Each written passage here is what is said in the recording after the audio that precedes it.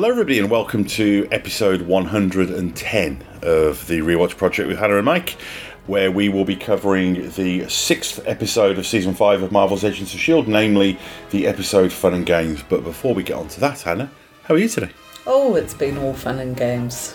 Oh, hey! See what I Very did? nice, yes. Why is that?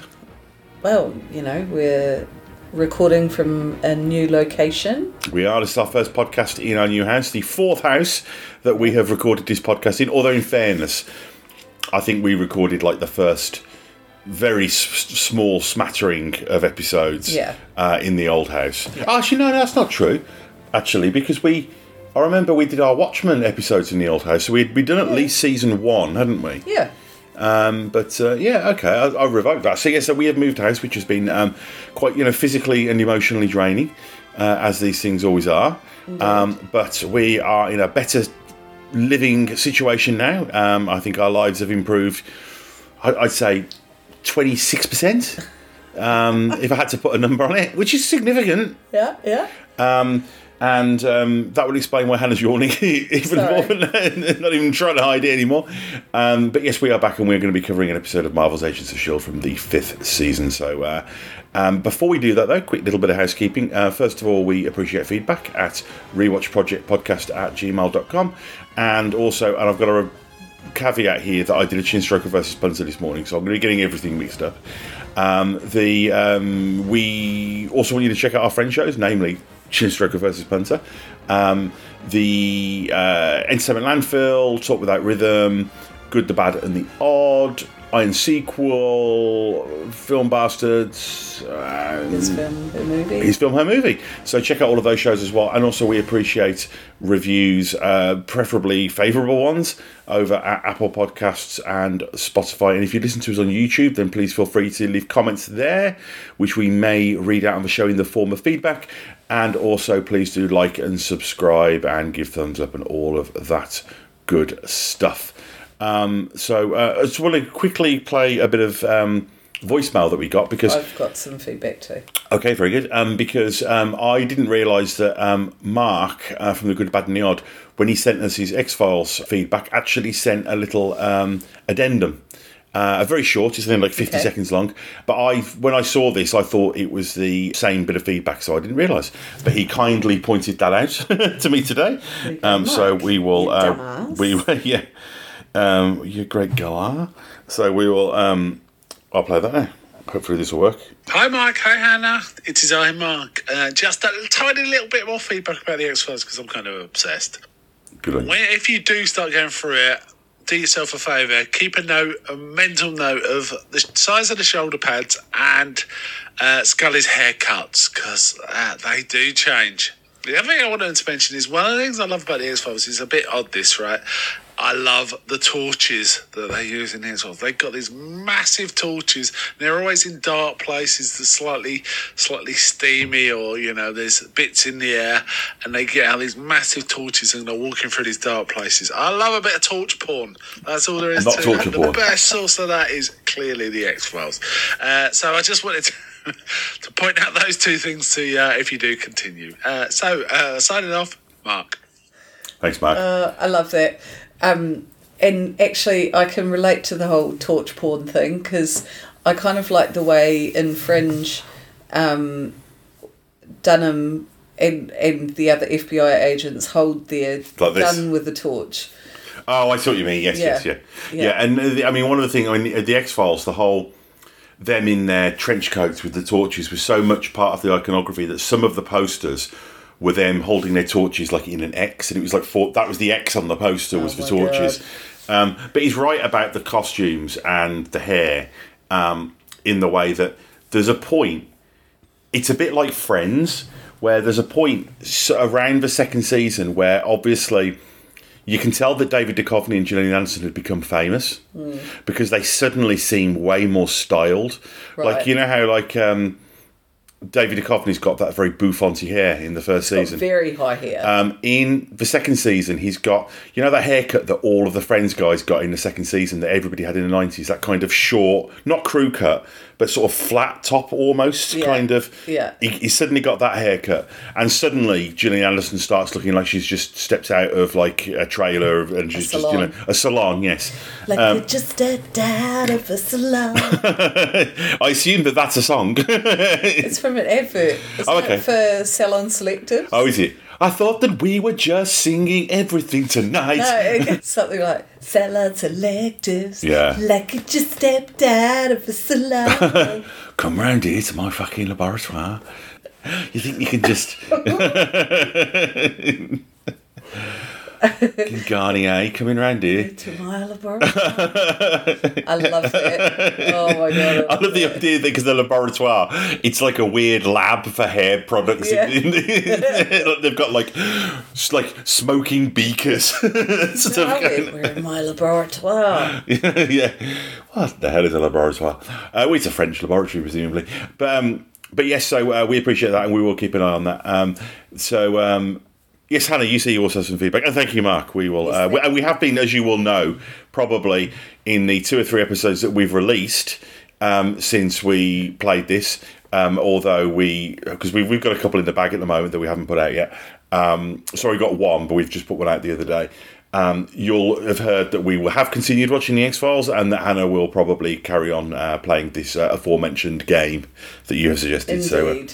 So, what else you got, Hannah? Okay, so... I've got 2 bits of YouTube feedback. The first one is on our Mark Singer interview. Oh, cool. A. Ryan says, "Oh man, him and Ham Tyler, stuff of TV lore. Oh yeah. I wonder where it ranks in terms of captivating people all over the globe when there weren't so many options." Yeah. Ham Tyler is an awesome character who crops up in the final battle. The fact he's called Ham is ridiculous because he's basically like the Han Solo of the Resistance, and he's played by the mighty Michael Ironside. Oh. And you know, anything as soon as it's a real French kiss thing. It's like V was pretty awesome, but they were like, you know what, this is lacking. You know, we need a bit of Michael Ironside in this, and it helps. You know, it always does. Awesome. On episode 108, which was A Life Earned, that's the one that we've just put out. Jack Dubs. "I'm not a parent, but Mac's story of the nursery he was getting ready for baby Hope's arrival makes me weep. He doesn't get a lot of credit for what he brings to the show, but Henry Simmons knocked it out of the park in that scene. Yeah. And who would have thought all the way back in season 1 that the sudden arrival of Fitz on the scene would have us all whooping for joy and thinking, oh boy, Fitz is here and the baddies are in for it now." Yeah, I know. It's a real change in character. Very true. And also, you know, there's nothing like depriving an audience of a character for a few episodes to make that character's cachet go up a little bit as well, you know. Yeah. Treat them mean, keep them keen.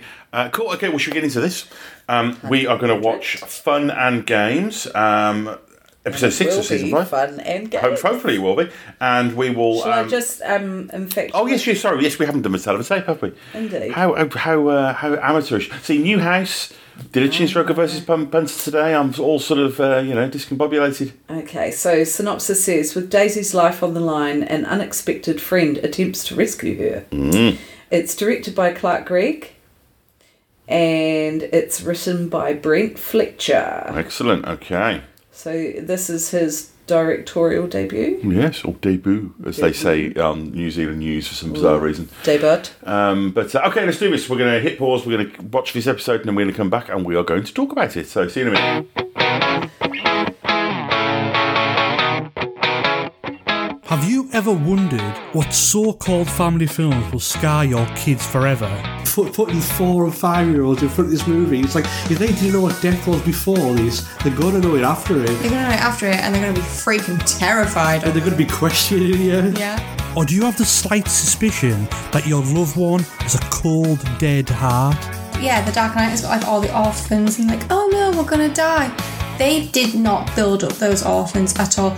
In my head, it's like, kill them. then look no further. The His Film Her Movie podcast is the show for you. It's the movie podcast that celebrates the contrasting cinematic tastes of its hosts. So join Jordan and Lauren every week on their unique journey through the land of the silver screen. So if you're looking for a few laughs, some fun film-related chat, then get involved. You can find us on Apple Podcasts, Spotify, Stitcher, or wherever you get your podcasts. So we've just finished watching Fun and Games, the 6th episode of Season 5 of Marvel's Agents of S.H.I.E.L.D. And wasn't that fun and games? That was Fun and Games. Hannah, thoughts? I thought Fitz was fucking incredible. It was great to see that connection between him and Simmons again. Just a really solid episode, and even though there were some big things in terms of Fitz kind of revealing himself, it was more of a slow build in my mind, because it seems to be an episode where it's setting up things to come, and kind of shocking about I can't remember the girl's name, the one that gets hanged. Oh, Tess. I remembered that she died, but I had thought it was later on. But yeah, that always seems to be the case of Agents of S.H.I.E.L.D. Stuff always seems to happen earlier than we remember it happening. Yeah. What about you? No, I really liked it. I mean, I said at the end, I was like, wow, that went really quickly. And that's a good sign. It literally flew by. It's funny as well, actually.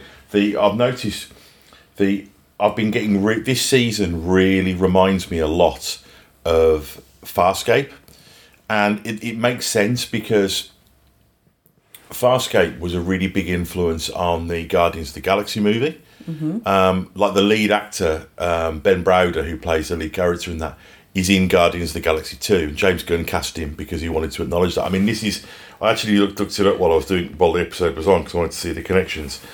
And this is the lead character from Farscape, and this was like 10 years before Guardians of the Galaxy.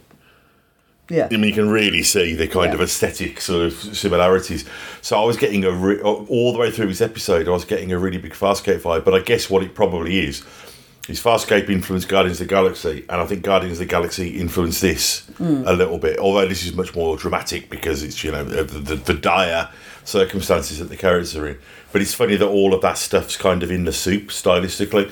But no, I thought it was really good. And I think one of the things that they've found with this season is that they can still use humour.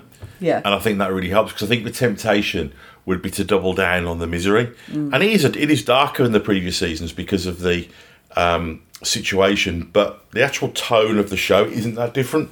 And I think that that's good, because I think that the tone is a really important part of what the show is. Yeah. And I think if you're going to change the location and the time and the setting and all of those big things, it's not people in suits in high-tech offices anymore, which was such a key element to the aesthetics of the show. I mean, Mark mentioned earlier on, like the X-Files, the suits and the torches.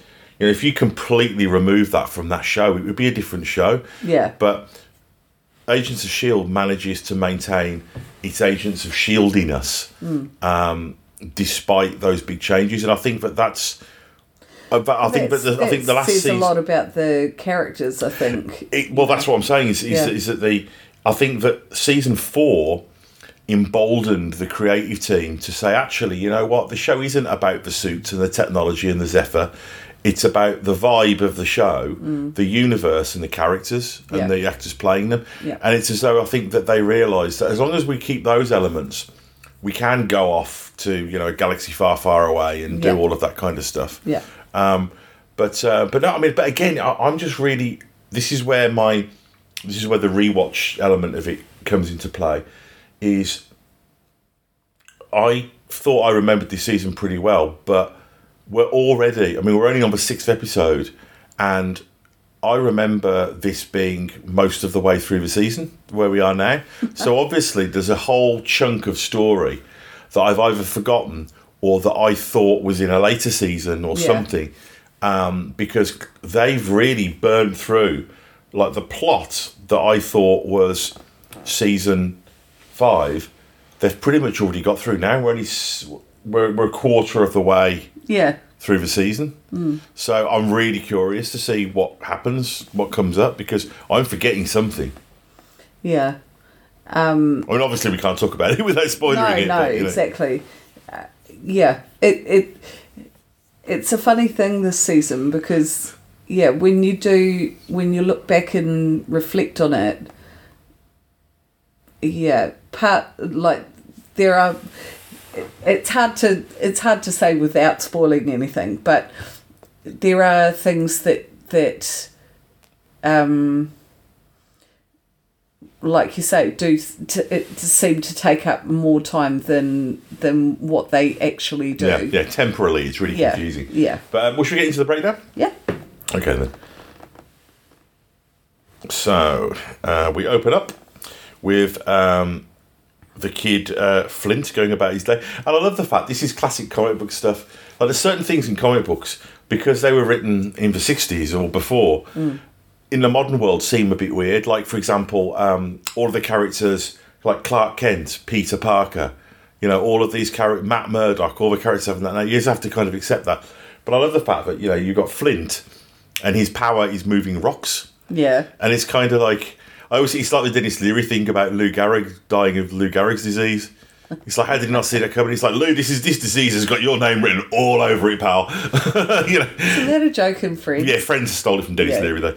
So it's the idea that his name's Flint, and it's one of those things where I'm guessing that he's a comic book character, and it's just, he can throw rocks, so he's Flint, but when you see it in live action in a quite a dramatic setting, you're just kind of like, oh, okay, that's a bit of a coincidence. Unless I'm getting it wrong, and his power isn't to do with rock, he can just levitate stuff, and it just happens to be rocks in this episode.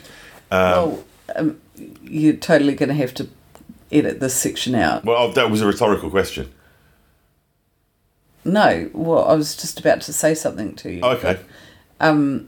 He. So we open up with Flint, the child, the adolescent, going about his day as an urchin, sort of urchining. Yeah. The Kree come to harvest the children, and we learn that this is kind of like it's almost like Logan's Run, where they have carousel and they send all the people who are about to turn 30 off, and everyone thinks this is a great thing, but it's actually not such a great thing. Enoch tells, we see Enoch basically, what's the word I'm looking for? Orientating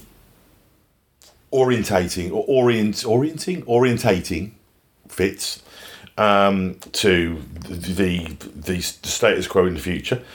He tells Fitz who everybody is, and I love the fact that when you see them giving out the names, it really reinforces the whole Roman thing. Like they're talking about Gaius, and that's a Roman name. We also get a little bit of information about Fitz's alias, that basically he's a space marauder. He sees Gemma. He tells Gemma not to turn around, but of course we as the audience assume that she can't hear him anyway, so he's pouring his heart out, and she can speak, but she can't well, she can speak then because she hasn't specifically been ordered to be silent. No. She was clearly in that previous episode. He didn't order her to be silent. He ordered her to appreciate silence. It's different. By being silent. So he tells Gemma not to turn around. He talks about how he crossed the galaxy for her and how they can beat the curse. So he's suddenly being quite optimistic about their relationship. And he, asks her to marry him. And then she sees him, and Fitz has to go all evil Fitz. And part of me was going, it's really lucky that he had a season of being a bad guy. Yeah, he's had plenty of opportunity to practice, hasn't he? Yep. Sort of tap into that. But now he's using the skills that he learned. Yeah, and that's very much in line with Hunter in the last episode telling him to kind of embrace that and use that. Yeah. We see that the kids get put through Terrigenesis. They were putting them through when they're 18, but they're running out of them. So they're getting more desperate. And basically what we start to get a sense of, this is jumping ahead a little bit, but is a clear idea that Cassius basically is kind of the black sheep of the family, and that he is really using Terrigenesis as leverage to make money and get position. Because again, like, you know, you watch Spartacus or Rome or any of these series, you know, and they always it's talk all about standing and coin. You know? Flint turns, and the Terrigenesis explodes, but we see that Yo-Yo has sort of spirited him away. I don't quite get how that works, though, because I thought she had to always Yo-Yo back. Yeah, she moved away from where the others were standing. Oh, and then she got him and then went back to there. Yeah. Okay, fair enough. No, that's in that case, I think I take it back. We see the actor from Better Call Saul, who always plays sort of shit-heely characters. Yeah. He does have the most shit-heely of faces. He does, the cold dead eyes of a shit-heel. I'm sure he's a lovely guy in real life, but, you know. A lovely guy. A lovely guy. So, yeah, we get a bit of background about Cassius, and we learn that he's living in the shadow of his more successful brother, and that basically he's been given this kind of shit assignment, which he's kind of managed to turn. It is very much like Batiatus, weirdly enough. Yeah. You know, and we see Fitz calling on the sort of framework Fitz, as you mentioned earlier on, in order to kind of stay in character. And we hear that they're going to be doing a bit of you know, inhuman gladiatorial stuff, and it's going to be May that's going to be going in to fight them, and I like the fact that because we've seen Ben, Ben Squishall, he obviously his ability is that he can read minds. So what he does is kind of like what Robert Downey Jr. did in the Sherlock Holmes films, where you see him fighting and he's like, right, he's going to do this, so I'll do this, and, you know, I'll punch him in the windpipe, and then 3 seconds later I'll, you know, stick my finger up his bum, and you know, he uses. It's quite the fight. Yeah, well, you know, you got to work with what you got, and element of surprise. Yeah, absolutely, and so.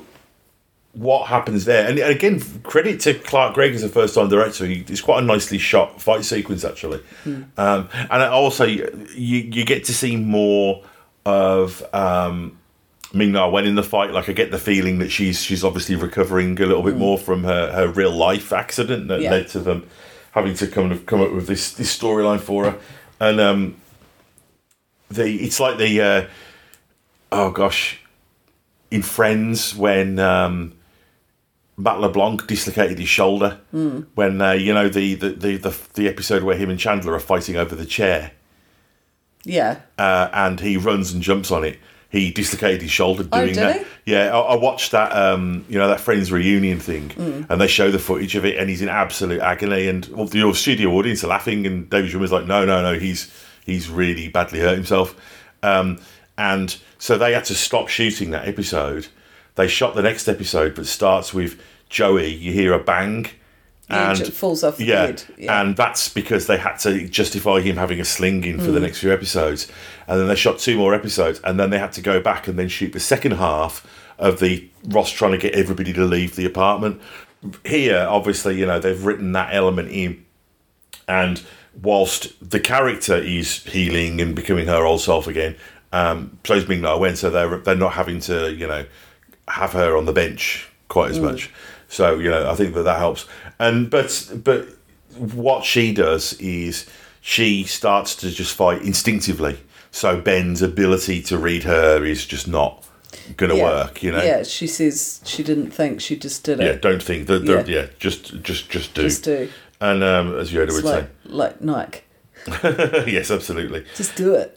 Fitz talks to Cassius about fathers and approval, and it's reminding the audience about, you know, his father in the framework, and his real life father, of course. And also it's ingratiating him because he's being kind of like, you know, deliberately argumentative and combative at the dinner table, and you get the feeling that Cassius kind of admires that a little bit because maybe he doesn't stand up to his brother as much as he should, and also he ingratiates himself by, you know, talking about the father. So you get the feeling that Fitz's plan at this point is going very well, and he manages to convince them to take May to the surface instead, where she'll have to deal with the roaches, but at least, May survive. I like the "what are tacos?" and Matt being like, "What the hell kind of future is this?" Yeah. It's a future I don't want any part in. We're in the middle of this conversation. Grill turns up again, and I've just got a note here that just says, in capital letters, Grill is a ball ache. Really is. They're just like, it comes to a point where I think, if I was them, I'd be like, you know what? I know we're the good guys, but should we just fucking kill this guy? Yeah.